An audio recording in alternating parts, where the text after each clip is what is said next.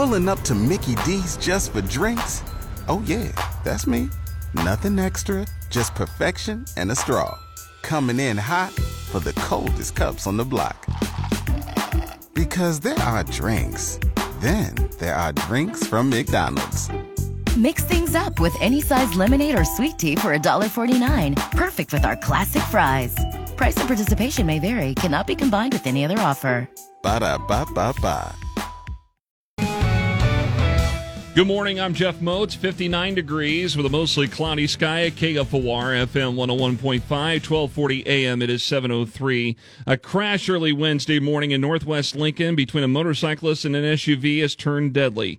KFOR News confirmed with Lincoln Police this morning that the 28-year-old man on the motorcycle died, but Captain Dwayne Winkler said the investigation continues into what led to the crash at First and West Nance.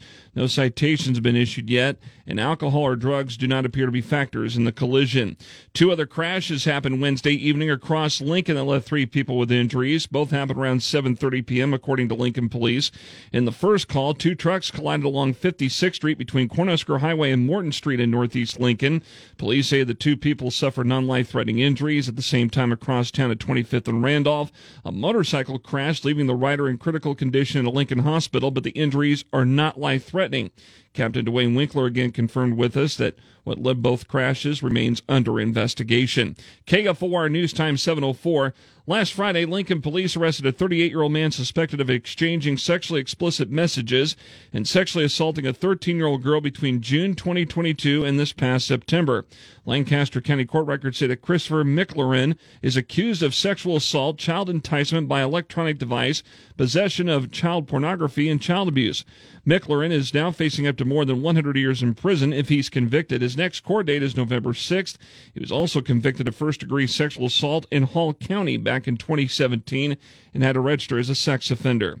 A stolen truck at a Lincoln gas station, the topic of Wednesday's Crime Stoppers report here on KFOR.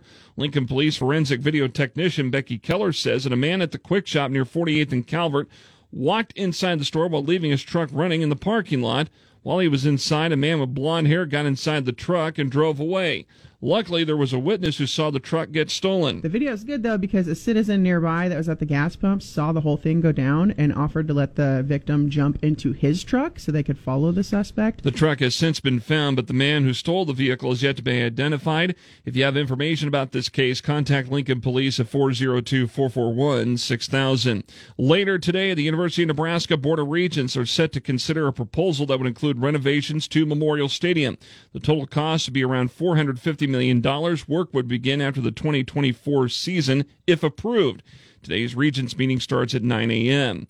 There's a push from 16 senators, including Nebraska Republican Senator Pete Ricketts, who sent a letter to Senate Majority Leader and New York Democratic Senator Chuck Schumer this week to keep the U.S. Senate in session until all 12 appropriations bills have been debated and passed by the Senate. The letter comes as the Senate is expected to recess for state work period starting today. Ricketts supported a new budget spending agreement for a month, which provides both houses of Congress a new deadline to have serious discussions about how to control spending and secure the U.S.-Mexico border. We have a national debt of over $33 trillion. That's over $251,000 per household. That's a second mortgage for a lot of people. The U.S. government averted a shutdown this past weekend by setting the spending deadline for November 17th. Lincoln's first forecast, sunny today and a high of 72. Tonight, clear, a low of 44. Sunny and breezy tomorrow and a high around 58. And then Saturday, some frost early, then sunshine and a high of 62.